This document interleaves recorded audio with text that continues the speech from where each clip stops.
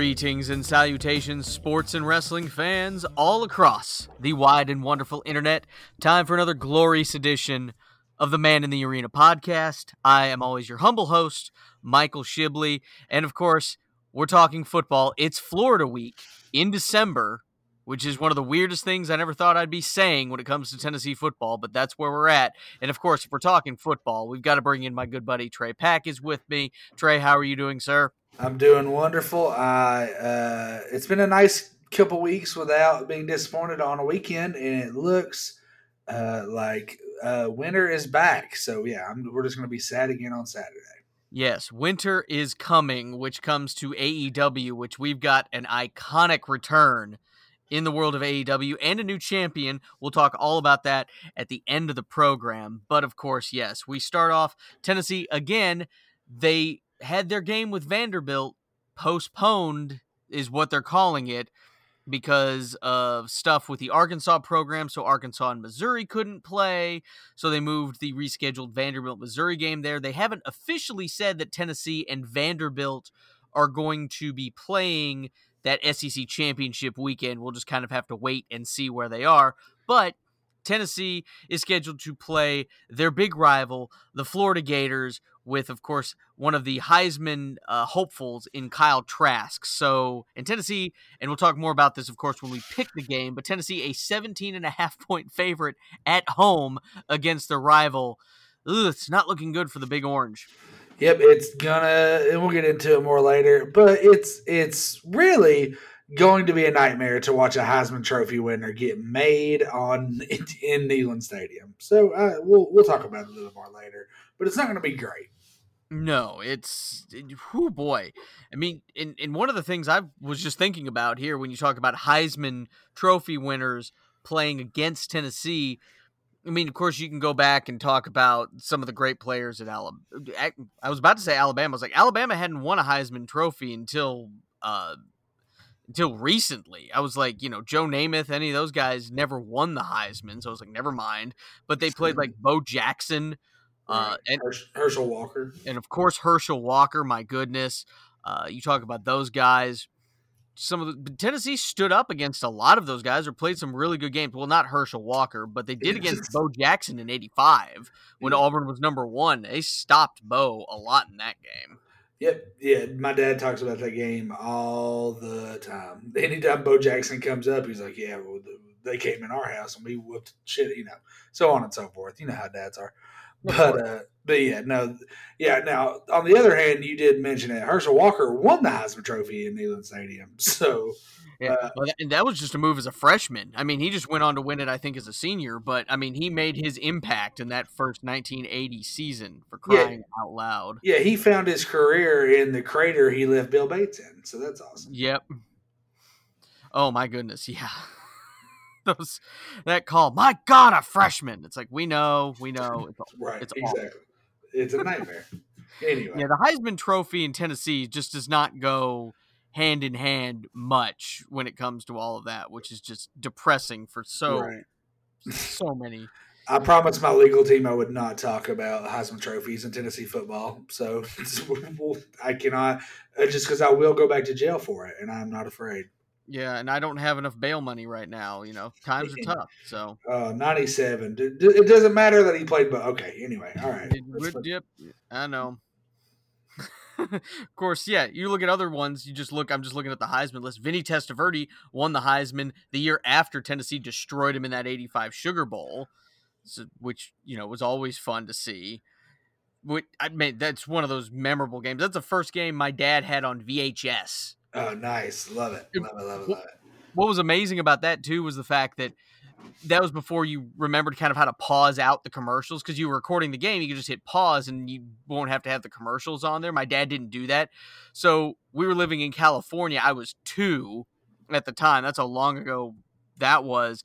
But you got all these California 1985 commercials, which is just weird when you look back at it. Oh, that would be super interesting, shit. If you can get your hands on that, I would actually really be interested to see that. It would be. It's great, yeah. But, I mean, Tennessee played against, like, Mark Ingram, who was that Alabama Heisman Trophy winner. It took me a minute to figure that out. But Derrick Henry, of course, blew Tennessee away, though, the last time Alabama had Heisman Trophy winner. And Derrick Henry still doing work pretty well in the NFL, which we'll talk about when we get to it. And we might see another one with Kyle Trask, as we mentioned. So we will have to wait and see. Yeah, for But sure. I mean, it's definitely anybody's race right now, in my opinion, as far as the Heisman.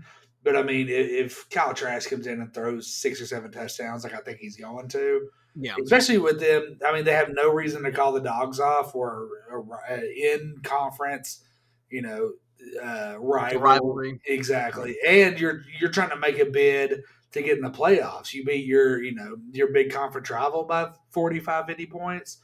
It looks good. Yeah, it does. It does. My goodness. And especially, and we'll see going forward, if it is Florida versus Alabama in the SEC championship game, you could have a Heisman Trophy quarterback duel between Mac Jones and Kyle Trask, which would be really interesting to watch if it all ends up that way. It would really be interesting to watch, man. But I'll tell you this: if Mac Jones wins the Heisman Trophy, that I mean, we're talking about the most outstanding football player in the country, and you're going to look at Mac Jones and say that's the guy. Come on. Yeah, he's got way better wide receivers, I think, right now than Florida does, and Florida's got some pretty good ones as well. Yeah, and he's playing in the greatest scheme ever conceived in football. Yep. Also, yes. No, but one of the reasons, again, we talk about the way these games have gotten so adjusted and just gone crazy is, again, because of COVID-19. And because of that, that's why Vanderbilt ended up playing against Missouri this week. We mentioned at the top of the show because of all the adjustments, but also because of COVID, you had a really interesting and historic situation happen in Columbia, Missouri, as all the specialists for Vanderbilt were unavailable at the game because of COVID and contract tracing. So the Vanderbilt coaching staff under, now ex-head coach Derek Mason, made a phone call to the SEC champion Vanderbilt women's soccer team, to Sarah Fuller, because they were looking at all the options that they could have, and asked her if she'd ever kicked a football before. And she said yes, came down, practiced a little bit, and she suited up for the Vanderbilt Commodores. And kicking the second half kickoff for them, she became the first woman to play in a Power 5 conference football game with Vanderbilt. And again, it was just a great historic moment. I was very excited to see it, and I'm very proud of her. And of course, we'll go into more details in a minute. But Trey, I wanted to just get your initial thoughts on everything that happened with that situation. Yeah, man, definitely historic. My favorite part about this is that anybody that comes out and says, "Oh, this is a publicity stunt," this is I've seen people on Twitter say this was like Derek Mason trying to save his job, like you know what I mean, just trying to have some big sort of humanitarian type story. Yeah. But I mean, if you watch the tape and look at the stats, what is Sarah Fuller? I think she's over 6 foot. I think she's listed at 6'2". She's 6'2". I've seen videos of her kicking, and a soccer ball and a football are going to be really different. And this is not just me, some big dumb lineman like speaking, like I don't know what I'm talking about. I kicked in high school. I did. Yeah. It was like for 4 years. It was a lot of fun. Kicking a football is hard as hell. But I've watched Sarah, in video kick the hell out of a soccer ball. And not only that, she went out and she executed exactly what the game plan was. Apparently, it was supposed to be a pooch kick. She nailed it. I mean, it's. I love the precedent that got set. Even like I said, it wasn't to set a precedent. I don't think by any. I don't. I'm not in the program or anything. But they literally were like, we have. This is our literal best option. But I do think it sets a precedent for a program to literally just go with what their best option is, regardless of race, regardless of gender, regardless of anything. If you are the best kicker we can find on this campus, you're kicking the damn ball. And I think that's incredible. Yeah, it was a great moment. I was really excited about it. And you mentioned, she's listed as 6'2". Now, I couldn't find her weight because you're not going to ask a woman her weight. You're just not going to do that. Right.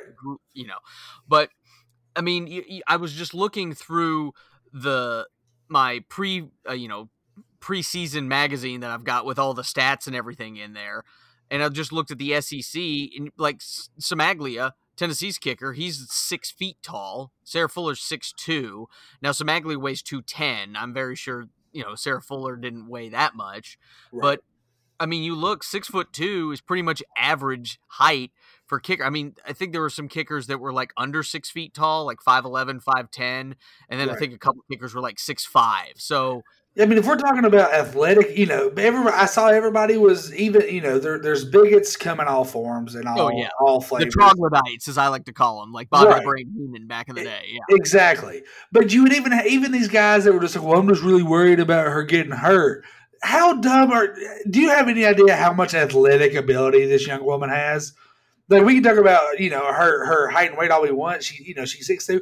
She's a national championship winning goalie. Well, conference winner. Or excuse me, conference winner. My fault. That's But all right. look at Rodrigo Blankenship from Georgia. And we're talking about, I promise, from the back, let's ask America which one of these people you're worried about getting hurt on a football field. Or look up, if you feel so inclined, go into YouTube and look up Garo Yepremian. Yep. He was the kicker for the Dolphins forever, and he's got one of the greatest highlights or lowlights, depending on who fan you are, in Super Bowl history, when the Dolphins were playing against the Washington football team, and there was a block or a bad snap or something on a field goal, and poor Garo Yepremian, I think he's Hungarian, something like that, and he, tries to throw a pass and just gets obliterated by the Washington football team. I know what you're talking about now. It's one of the most amazing. You look at the NFL Films production of it. It's beautiful. It's a work of art, really, when it comes to it. But one of the other things that people just don't realize, because, again, you've got some limited soccer knowledge, especially in certain places of the country. No, not Tennessee. Come on. No, not at all. She's from Texas, which I'm not going to, Wiley, Texas. And also, as a goalkeeper, I mean, goalkeepers in soccer, you're not wearing pads except shin guards. Right. And yeah, goalkeepers have those Mickey Mouse gloves on, but that's just to help them catch the ball better. Right. But goalkeepers, when everybody else is coming at you, you're going the other way at them. Right. I mean, you can look up just goalies getting wrecked on YouTube and everything, too, of just getting blown up by players, and they're not wearing pads. And I'm sure she did plenty of that. I didn't watch a lot of Vanderbilt soccer, but yeah, I've seen some of the highlights. I mean, there was one where she got an assist on a free kick against Tennessee because she belted the ball all the way down the field. I am not worried about any of that. Right, exactly. Yeah, I mean, the whole thing, like all a goalie does in soccer, I mean, their main responsibility is obviously to stop goals, but their secondary responsibility is once they stop a goal, they can flip the field. So literally, all they do is block and kick. Imagine, I wonder what they could do in football. I don't know, maybe be the place kicker. Yep. And because all I was really worried about when I first heard last week that she was going to suit up was as long as she could do the 3-step kick, because that was the big thing. And I talked about this on another podcast when Kari Lloyd, part of the women's soccer team for the World Cup winning U.S. women's national team, was kicking like 50-yard field goals. You saw the tape, but she was taking a 5-step approach. Right. And I knew she was like, I'm fine with it. She's just got to take the 3-step approach because I'm not going to ask those offensive linemen to hold the block for 2 more steps. Yeah, there's just no way, man. And I mean, it's definitely an adjustment. And you can kind of tell when she's kicking, extra points and things that she's also, just watching, like I said, just real short videos of her. Yeah. And breaking her down from a kicker analysis. She's used to kicking a soccer ball that it doesn't really matter how high you get it. Yep. So but now you're worried about people literally blocking it. Yep. Not just, we're talking giant human beings with, 80-inch wingspans trying to block this. Yeah. So it's definitely different. It definitely brought highlights to a game where Vanderbilt lost 41-0 and Derek Mason got fired, which, again, poor Vanderbilt's offense just never got her a chance to either, let alone kick an extra point, not even try a field goal, which was depressing. We'll see, again, if she gets the chance against Georgia this week coming up, because she is suiting up, so... Let me spoil this for you. You ready?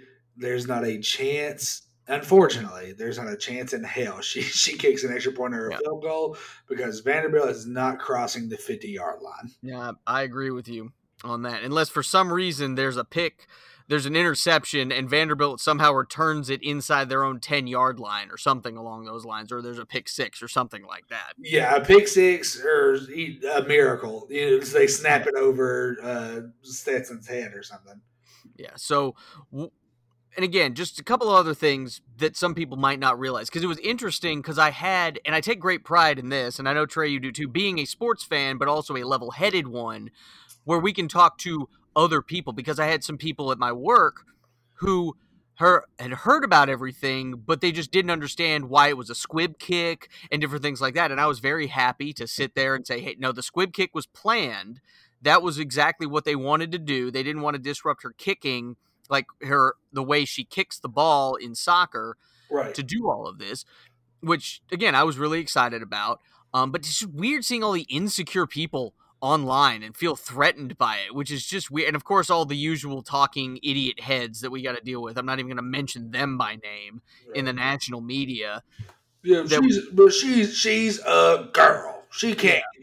All right. Well, what she kicked 65-yard field goals. Do you want her? No. Who do you yeah. want? All right. Let's pull.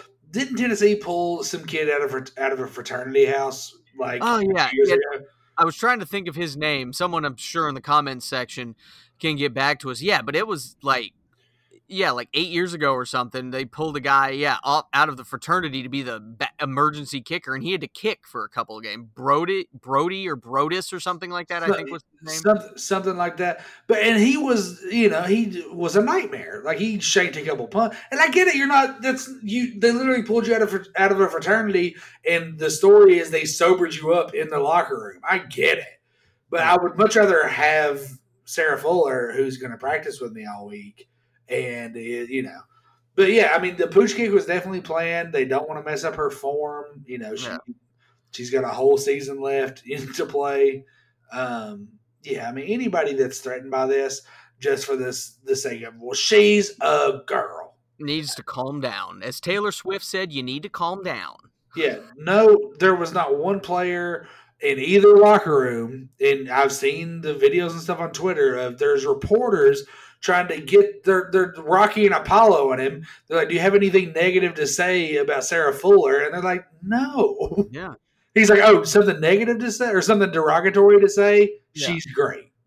Yeah, the head coach of Missouri came up and talked to her before the game. Eli Drinkwitz said, I have 4 daughters, and they're just very excited to see that. You saw little girls holding signs. Even Missouri fans were applauding. And it was weird arguing with people, too, where it's like, well, I guess when you're down 21-0, a squib kick's not the way you want to start the second half. And it's like, people do that to keep it away from a returner when they're Right. dangerous. Like, they used to do that against Evan Barry all the time. Right, exactly. Yeah, I mean, yeah, people just don't know. It's insane to me when people are so bigoted and ignorant on the way the world works. They're also ignorant on how football works. I Yep. love how that lines up. Yeah, it's amazing. But again, just a couple things. One of the things my wife really admired, and I mean, I admired it too, but Mrs. Shibbles, being a big math person, talked about how she wore a Play Like a Girl, which is a charity where they try and encourage girls through STEM, science, technology, and math, and all those different things, the big sciences and mathematics.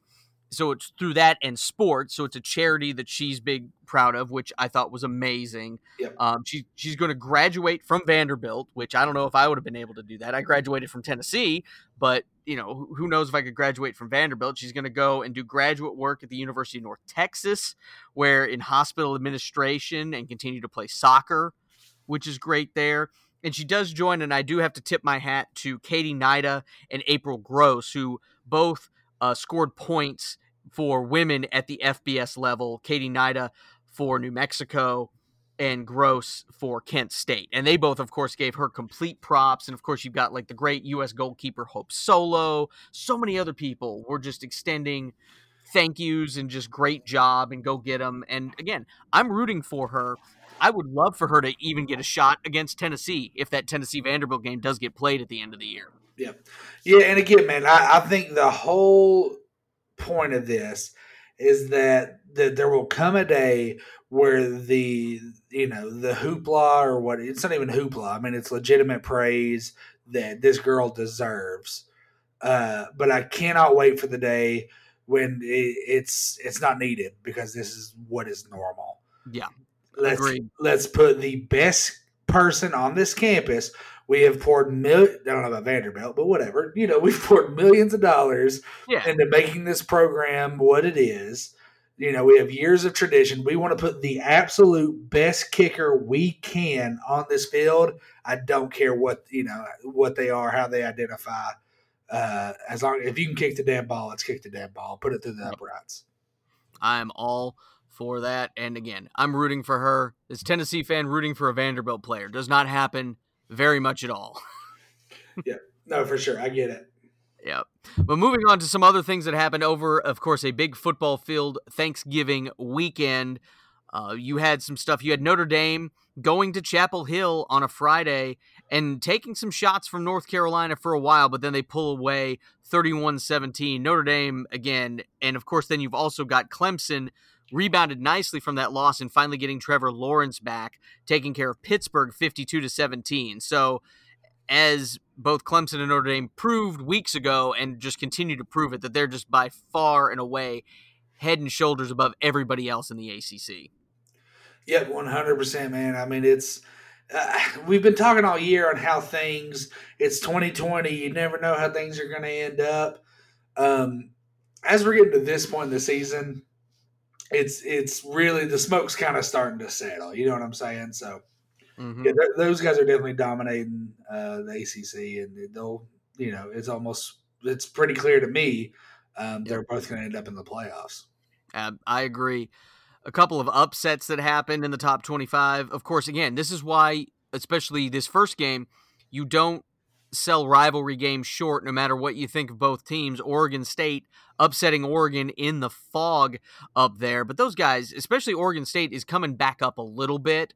Also, Oregon, not the biggest powerhouse that they had been, even though they're still one of the best teams out in the Pac-12. But, I mean, this is a game I won money on because I had Oregon State at plus 11.5. I was like, this game's going to be way closer than that. I did not expect Oregon State to win outright, but they went ahead and did. Meanwhile, you also have Michigan State ruining Northwestern's chance at a perfect season, upsetting the Wildcats 29-20. So a couple of top 25 upsets that, again, you could see happening. It's not one of those you got to sit back and be like, how the hell did this happen? One was a rivalry game. Two, Michigan State has not looked great, but they're still an okay squad, for crying out loud. Yeah, and I picked both those games wrong, and terribly wrong. I thought I thought Oregon was going to destroy Oregon State. I didn't even think they had a chance. And I thought Purple Vandy was better than they are. I was wrong. Yeah.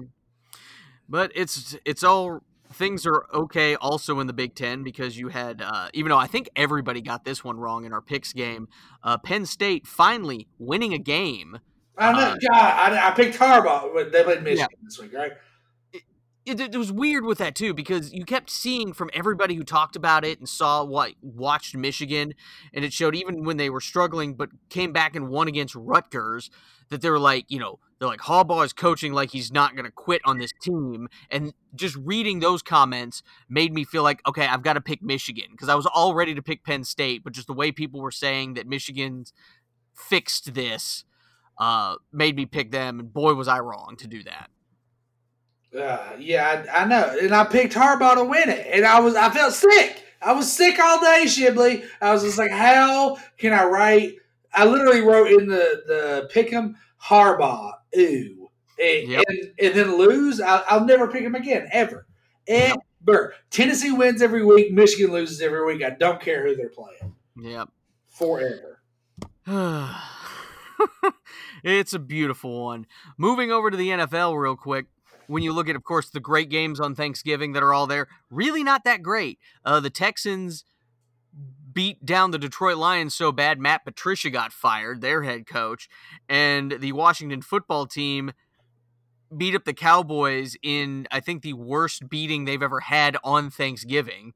So good Turkey Day if you just don't like the Lions or the Cowboys. Yeah, man, Ezekiel Elliott is struggling like nobody I've ever seen, man. It's really, really sad. And a lot of that has to do with, the quarterback shuffle that's happening there. Teams are just really able to isolate him.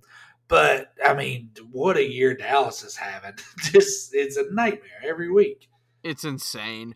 Of course, one of the bright spots that happened on Sunday was the fact that my 49ers just beat up on the Rams, which I just love all the time. Anytime the 49ers beat the Rams, I am a happy person, no matter where the Rams are, whether they're in St. Louis or Los Angeles.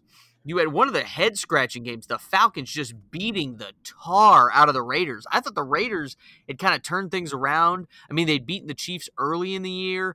They just lost to them, but just barely last week. And then they just lay an egg against a Falcons team it took them a while, but they're a lot better team right now.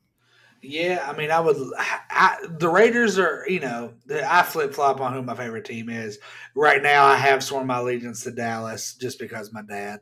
I like the Steelers a little bit too, but the Raiders, I've always been a big Raiders guy. I love John Gruden. I need him on the hill. He's But not coming here you say that, but like, ever. well, we may get him. I'm gonna start putting in message boards that we may get him. We'll get his brother Jay Gruden is who we'll end up with. Ugh. Gross. No, I'm a big Gruden guy, man. It's just, like you said, you think he's got it back on track, but doesn't. So he's going to end up back in that club he founded if he doesn't get it turned around. That is true. Of course, one of the things I was really surprised at this because the Colts, first of all, they destroyed the Titans a few weeks ago in Nashville, but then, wow, Derrick Henry doing some work for crying out loud. 3 touchdowns, 178 yards, just bowling over people as Tennessee easily beats up on the Colts and just makes that conference or division just up for grabs right now. Yep, Derrick Henry plays his best football in Tennessee. I've been saying it for years. Yeah. It's just insane. You look at some of the other things. What did you think about this with the Saints and the Broncos, where the Broncos, bless their heart, their entire quarterbacks group was out of the game because of contact tracing. So they have to make a call to their practice squad, and Hinton, who was a practice squad wide receiver, he did play football in college, gets thrown in as the emergency quarterback, and they end up playing on Sunday. Now the Saints destroy them 31-3, which was pretty much going to be expected because it's like they took 5 minutes and then they realized what Hinton was able to and not able to do. Right. It was weird that the NFL made the Broncos play that game, but yet all the stuff that was going on with the Ravens organization with their COVID outbreak, I know. and they kept getting that game pushed back until they played this Wednesday. It's crazy, man. But Lamar Jackson he's really the face of the league right now. So I mean, it makes sense. Yeah. I'll tell you this. I'll tell you what the Broncos should have done is they should have called Sarah Fuller. I'll be honest with you. I'm telling you, she's more athletic than what's his face. Yeah. Oh, I'm there at this point. Of course, one of the other faces of the league, Patrick Mahomes, that was the game of the night with the Chiefs versus the Buccaneers. Of course, it made me mad because I had the Chiefs at 3.5 and they only win by 3, but they still beat Tom Brady. It's weird. The Buccaneers, they're become one of those teams where they're beating everybody they're supposed to beat, but they're not beating anybody else. Yeah. Like, all 5 of their losses have been in big primetime games, so it's going to be really interesting coming playoff time when the lights are on. I just don't think they're going to be able to do it. No, I do think they'll make the playoffs. I do think they're that caliber of team, but no, man. I would say this, man. Patrick Mahomes is a magician.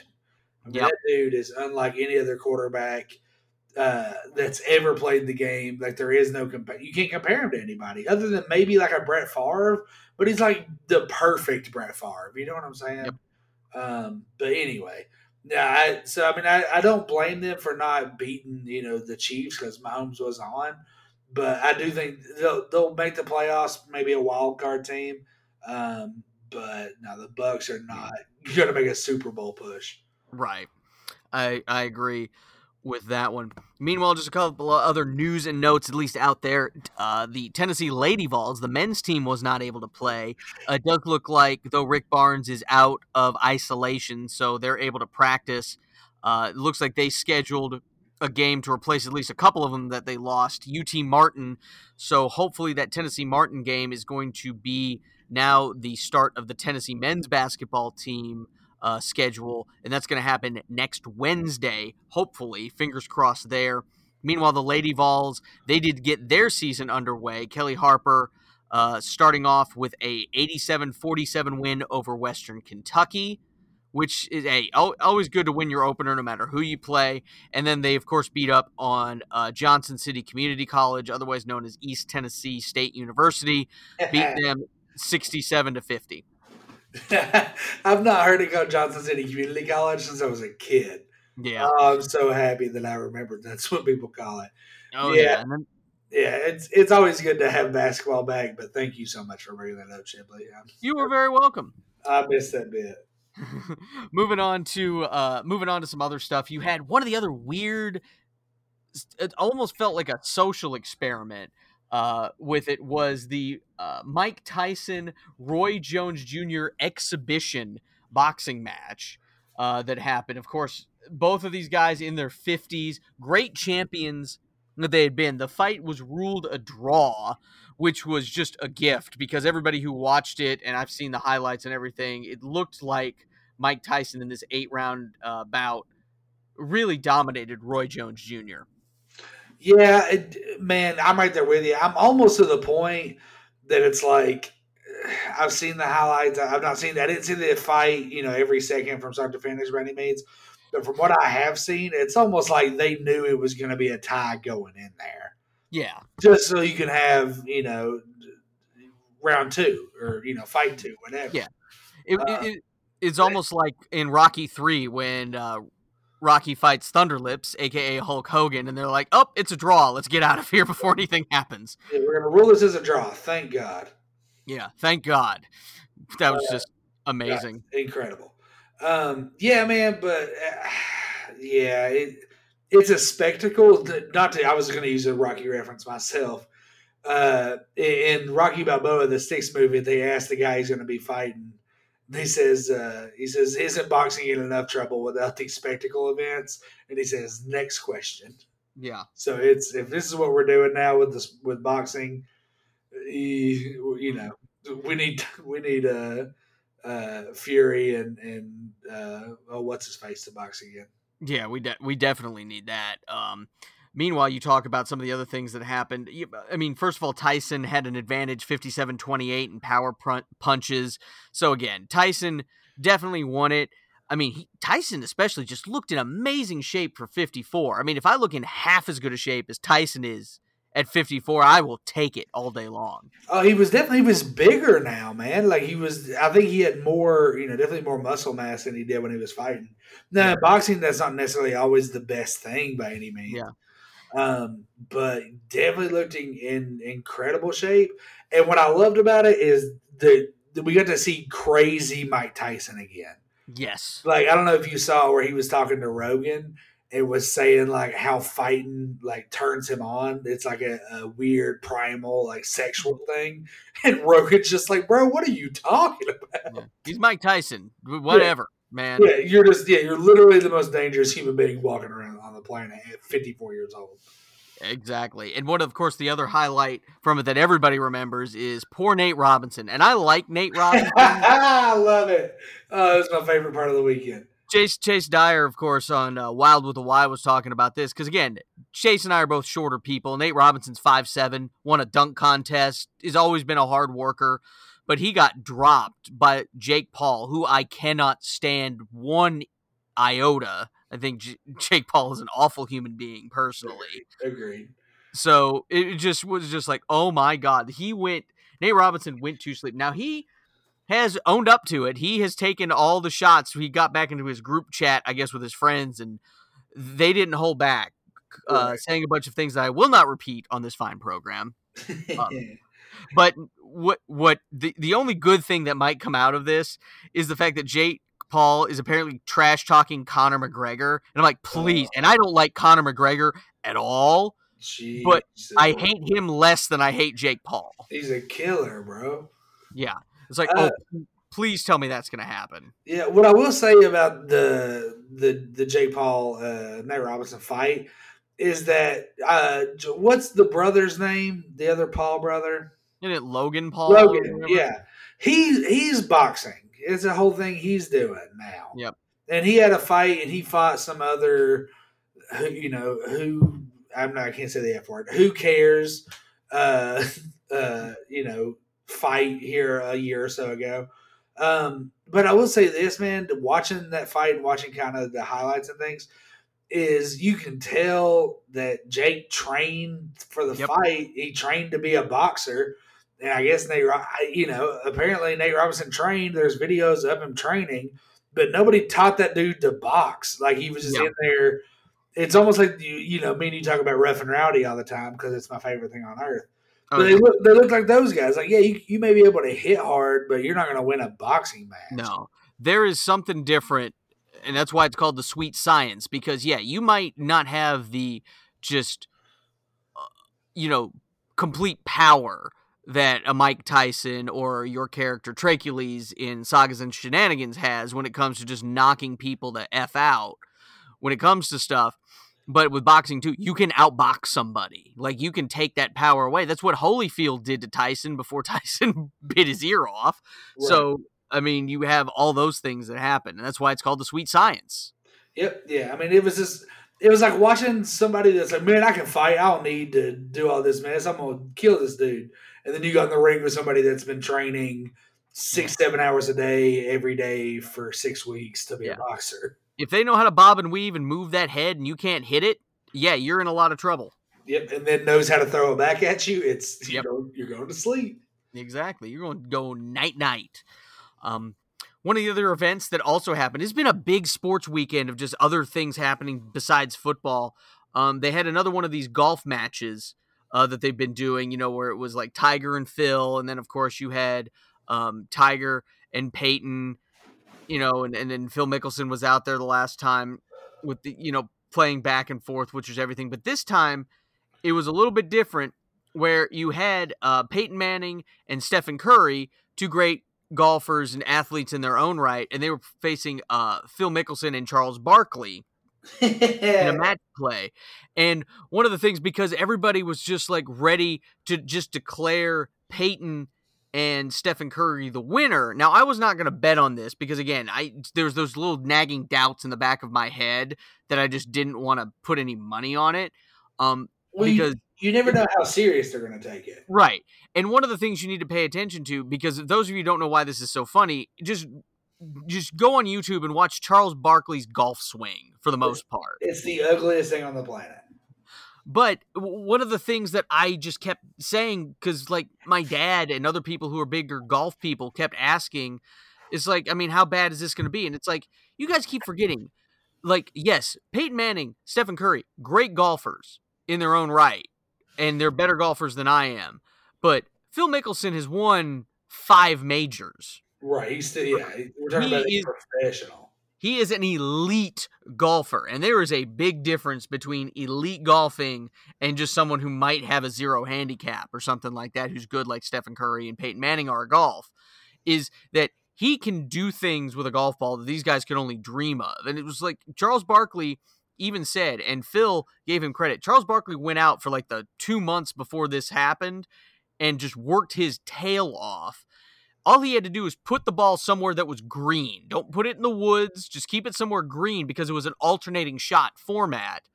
So after Charles hit, Phil would hit. So as long as Charles didn't end up somewhere terrible, Phil could pretty much save you every time. Exactly. And set you up for just optimal shots. Yeah.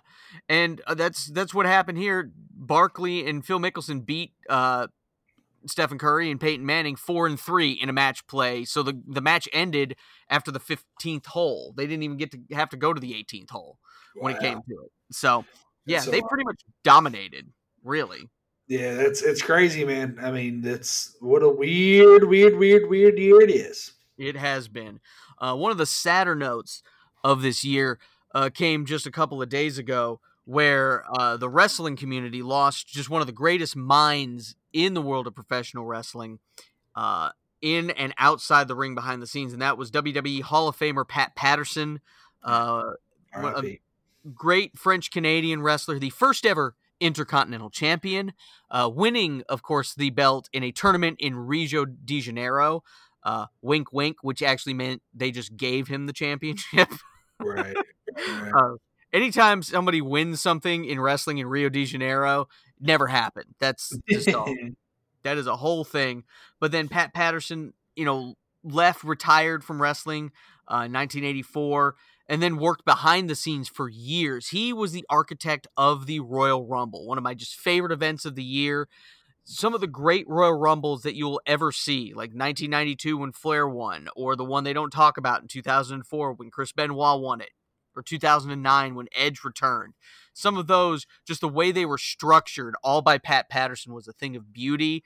He taught so many of these guys different ways to sell and just make great storytelling in the ring. He was a great road agent behind the scenes. I mean, you see glowing things from everybody from Chris Jericho to The Rock, who said Pat Patterson was really the first to notice him in the developmental period. And of course, you have other French Canadians who are currently wrestling, like Kevin Owens and Sami Zayn, who have just had wonderful, glowing things to say about Pat Patterson. Yeah, it's really awesome, man. We lost a good one. It's really, really, really sad. And it's amazing, and I'm glad that it's becoming this, where Pat Patterson passing away, one of the things that nobody knew for a long time, at least publicly, he came out on the show, like, what was it? It was on the network. It was one of the first things they ever did on the network, like Beach House or whatever it was. It was a reality show with a bunch of old wrestlers just hanging out in the house together. He came out to all of them as gay, and I'm grateful that that's one of the last things we talk about. Like, it doesn't even need to be the headline of all the Exactly. other accomplishments that Pat Yeah, Patterson had. yeah, nobody got online and said, former gay wrestler Pat Patterson. No, that man. It's the same thing we were talking about earlier, man. If you are the best at what you do, it does not matter what you are, or anything like that, man. As long if you're up there, if you're the best case scenario, that should be all that matters. Yes, Pat Patterson will be sorely missed. One of those people that the wrestling community, it's just a big hole being left in the wrestling community without Pat Patterson being there. Yep, definitely, man. We definitely lost a great member of the community. But now we just move on, as they always do in professional wrestling. They just keep going no matter what happens. You had AEW. They had by far their biggest event ever on AEW Dynamite. They dubbed it Winter is Coming, and it featured some big, big things. Of course, the first one being the return of the icon Sting, which Ah, was just an exciting. amazing moment. Yep, man. I loved what the WWE did with him when he Yep. finally did get in the right. They did the Monday Night Wars how they could. You know what I mean? Like I liked the way they Yeah. did it. Even though it But was 20 years dead at that point, or almost. exactly, man. I am so so so so excited to see what AEW does with Sting, Yeah. especially with as much. As many jabs that get taken at the WWE, even with the AEW's conception with Cody, breaking the throne. I'm really excited to see what AEW can come up with him. I agree. And it seems, at least so far, when you look at legends like, again, a Chris Jericho, and now we'll see with Sting, where it doesn't look like they're going to just push them all the way to the top. Like, they understand that they do need to put some of these younger guys over. So we'll kind of see where all of this goes. But it was just, I felt like I was back in 1997, where, like, when Sting walked out, and of course the crowd, for as limited as it was, made a lot of noise when Sting showed back up. Man, you get those nostalgia pops. It is amazing. But then Tony Schiavone, of course, just going like, "It's Sting!" Like, it was just amazing to hear that. Yep, yeah, no, exactly. And I love how AEW, even though that they're the antithesis of a WWE program, but they can still, pull some of that. They know where the nostalgia lies, and Yep. they're not afraid to go there. You know what I'm Yeah. saying? It was in a great moment, and of course, we'll see where all of it goes. I was just loved seeing that, and then you have it was also great because and they even talked about it when Sting came out because it was just how serendipitous this all was. Because on WCW's final night, Sting wrestled Ric Flair on the last episode of Monday Nitro, which was the last time wrestling was on TNT before AEW came along with Dynamite. So it was just really cool now to see Sting come back, which was just awesome. Yep, exactly. I mean, I don't know. It's really, like I said, it's super, super great to have Sting back to the point that I'm like, all right, now let's get to next week. I want to see what are we doing. And of course, Let's yeah, get this story going. it's like Sting speaks, and Tony Schiavone, of course, is going to talk to him, which just is just going to harken back to all old school days, which I'm really excited about. But also AEW going forward, where you have a new AEW champion, Kenny Omega, beating Jon Moxley. Of course, they had a quote unquote gentleman's agreement to just be straight up wrestling with it, no other type of chicanery, but that didn't end up happening. It was just amazing to see as the man known. If you followed the WWE forever back in the 90s, it was Cyrus, which was just weird to see. But he came out and told everybody after Kenny Omega won, after they used, the microphone stand and Kenny Omega hit 4 V triggers and then the one-winged angel, which no one except Kota Ibushi has kicked out of. Kenny Omega is your new champion. And Don Callis just runs him out, and they're running to the limousine. And then right before, they're trying to interview him, and Don Callis says, "We'll explain everything on Tuesday." And they're like, "But Dynamite's on Wednesdays." Like, "Yeah, we'll see you on Impact," because Don Callis is the head man over at Impact Wrestling. Oh, gee, I always miss the AEW stuff because I kind of catch up with it after the fact. So I missed all that. That's going to be super interesting.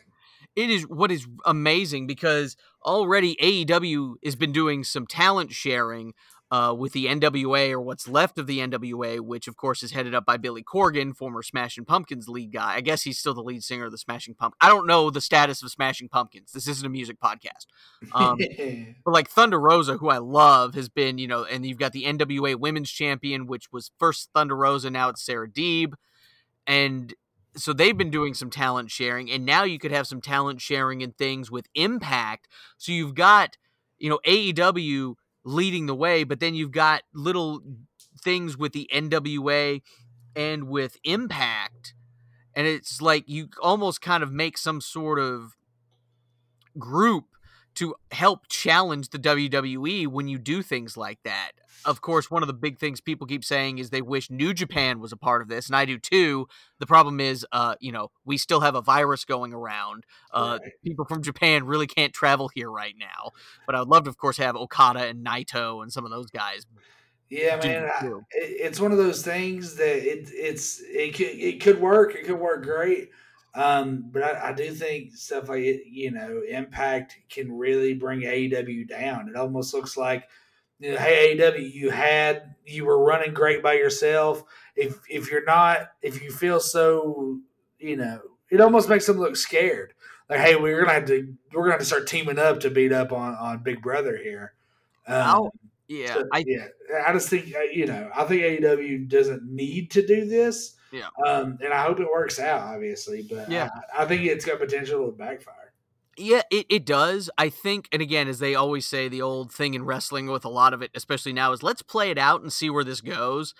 And I mean, to me, what a lot of that is, maybe it's just a short term type of crossover, maybe to help out Impact a little bit. I mean, that's kind of what the WWF at the time did in '97 with ECW for a little bit until Vince started, paying them.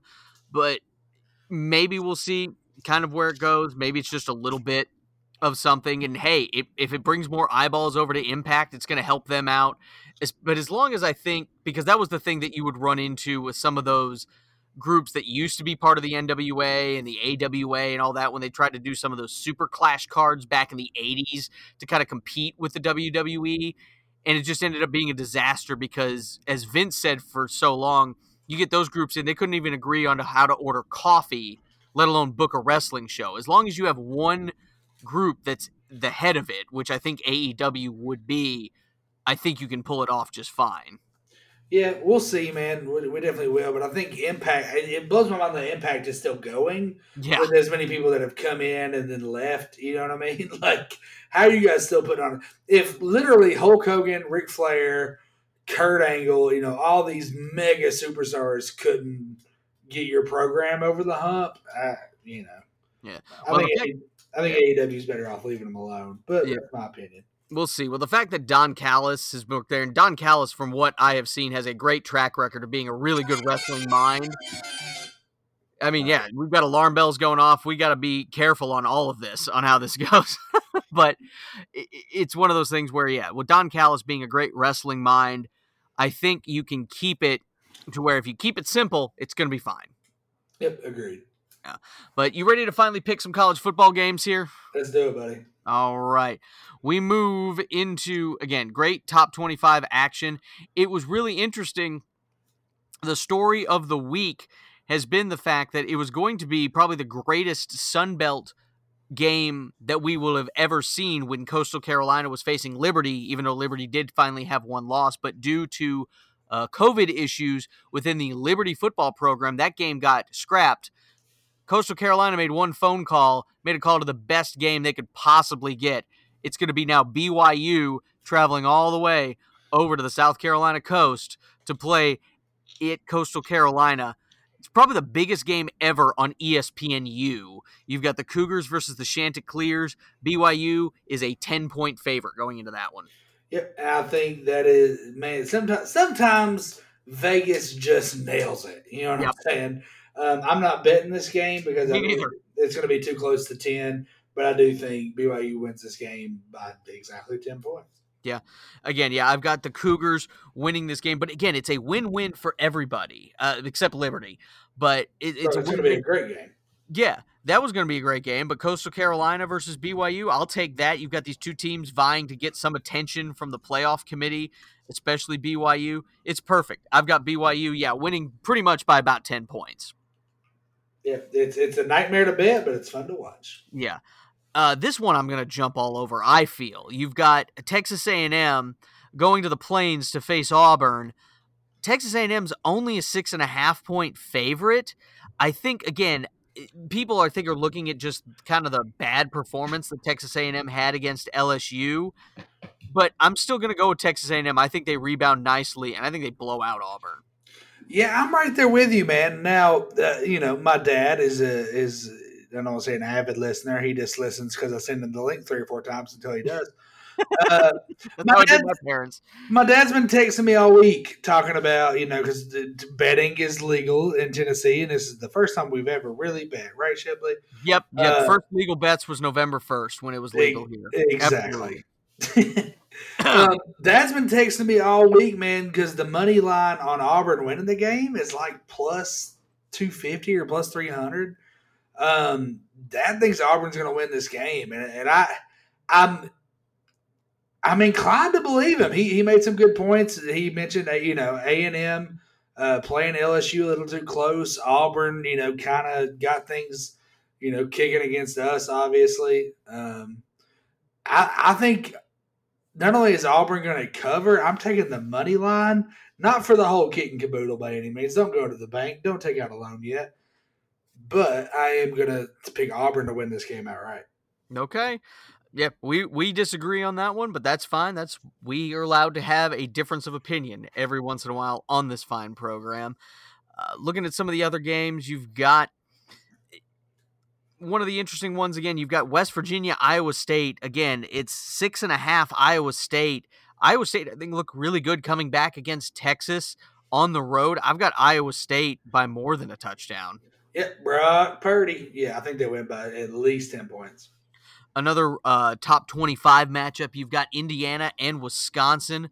Wisconsin needing every game that they can get at this point to try and get into the hopes of being able to be considered for a Big Ten playoff push and getting into that championship game. Of course, if Ohio State doesn't have enough games, they're going to change the rules for Ohio State. I'll tell you that right now to get into the playoff. Oh, it's a guarantee. But Indiana, is a 14-point underdog. They really like what Wisconsin's able to do. I mean, I don't think Indiana's going to win this game, but I think it's going to be closer than a touchdown. Yeah, But this, I did just remember before that Indiana's quarterback Michael Penix Jr. is out with a torn ACL, so yeah. it maybe changes my mind a little bit. Yeah, that's what I was about to say, man. With him being out, I've been all about what Indiana's got to sell this year. I've been buying it up, but man, that quarterback at Wisconsin is something else. Yep. What I hope is that he throws 7 or 8 touchdowns against them and gets in this Heisman race and beats out Trask. That would be nice. Of course, again, you've already made your pick with the Vanderbilt Georgia game. I do think Sarah Fuller's going to kick an extra point.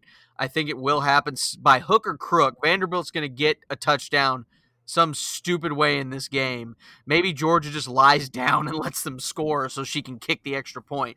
We'll kind of see where that goes. But again, yeah, I think that if it was against Alabama, that may be a choice, but Georgia has got to play tough, man. They're too much. There's too much. Georgia, could be one of those first teams, out or in yep. as far as the playoff goes. I think they beat the hell out of Vanderbilt. Now, I do have something interesting for you, Shibley, when it comes to betting. Okay. I was looking at some parlays this week. Tell me what you think about this. Just for happenstance. If there's a 2-team parlay that you can take the money line on, if you pick Vanderbilt to beat Georgia and Syracuse to beat Clemson this week, if they both win, it pays 750 to 1. Whew. So if you bet $10, you win 7,500. Yeah. I think for the most part you're gonna burn that $10. But yeah, I'm thinking about putting $100 on it because I may win 75,000. Yeah, It may be the dumbest bet I ever make in my entire life, but I've never seen odds that crazy on just 2 teams winning. No, the dumbest bet you would ever make in your life is you play the Big 6, Big 8 in craps, but that's a whole nother podcast talking about casino gambling. Exactly. Yeah, we'll be here all night. Yeah. What if you threw in LSU to win straight up against Alabama with in that parlay? Well, I mean, look. We can keep doing picks. I'll be doing this on the back end. Meanwhile, you've got Alabama, traveling to LSU. You've got Alabama is a 29.5-point favorite on the road against the defending national champs. That shows how crazy this year has been when it comes to that. I mean, I still feel like Alabama might only win by 4 touchdowns, but I'm just not going to touch that bet. Yeah, I mean, I'm 100% right there with you. I never touch LSU Alabama. It's too you just never know how Orgeron's going to play against them. Yep. Or coach against them, rather. By the way, that's Syracuse versus Notre Dame. I said Clemson a second ago. That's fine. Anyway, sorry, I'm literally just about to burn all my money on my bank account. But yeah, I'm right there with you. Definitely do not don't bet that game. It is a nightmare. All right. Well, our final pick, of course, is the Big Orange versus the Gators, where that rivalry has been going since 1990, since Tennessee blew out Spurrier in his first year, 45-3, one of my favorite games to watch as a little kid. You've got all the rivalry, all the big things happening. It has been a weird season. Tennessee coming in 2-5. Their only hope is to play spoiler. Florida can clinch the SEC East title at Tennessee with a win. Of course, they're looking for style points as well.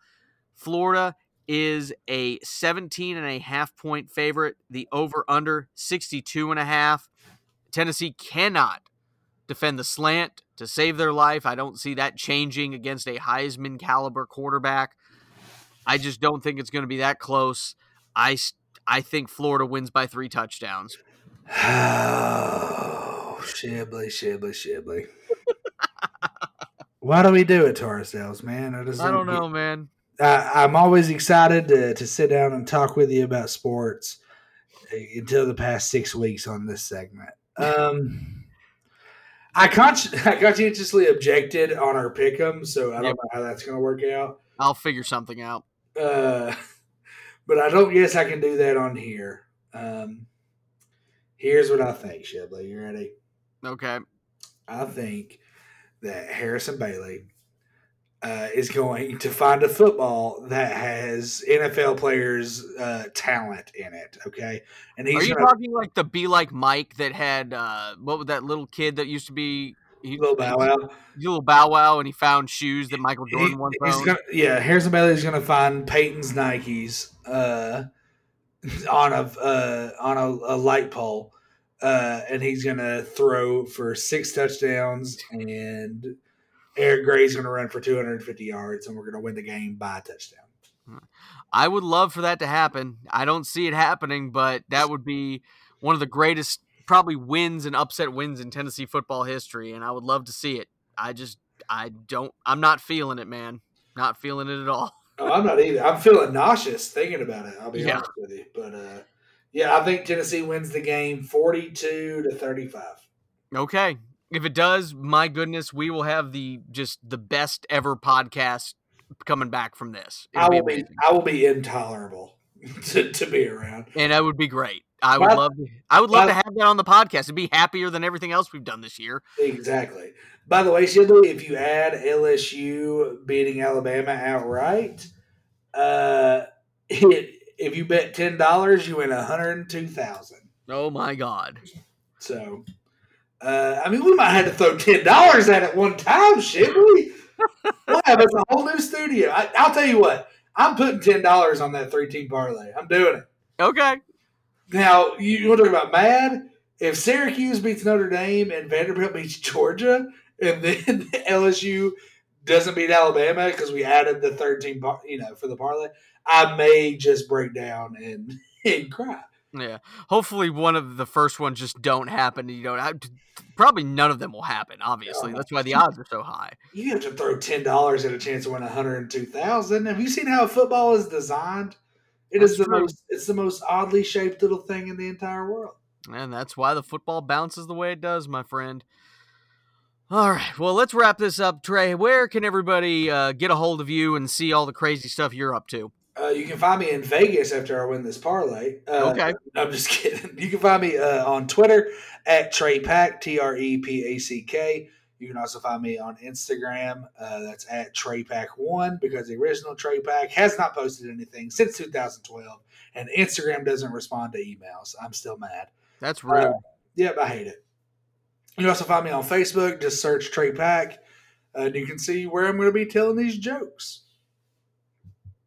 Excellent. And of course, you can find me on Twitter, Michael_Shibley. You can find me on Instagram with the Man in the Arena, Facebook and Instagram pages where we post updates. We post the show links. Of course, wherever you get these shows, please give us those 5-star reviews wherever you listen in the podcasting world. And of course, as we mentioned, of course, Sagas and Shenanigans, where we play Dungeons & Dragons. You, me, and a bunch of other characters, including Mrs. Shibbles, are there.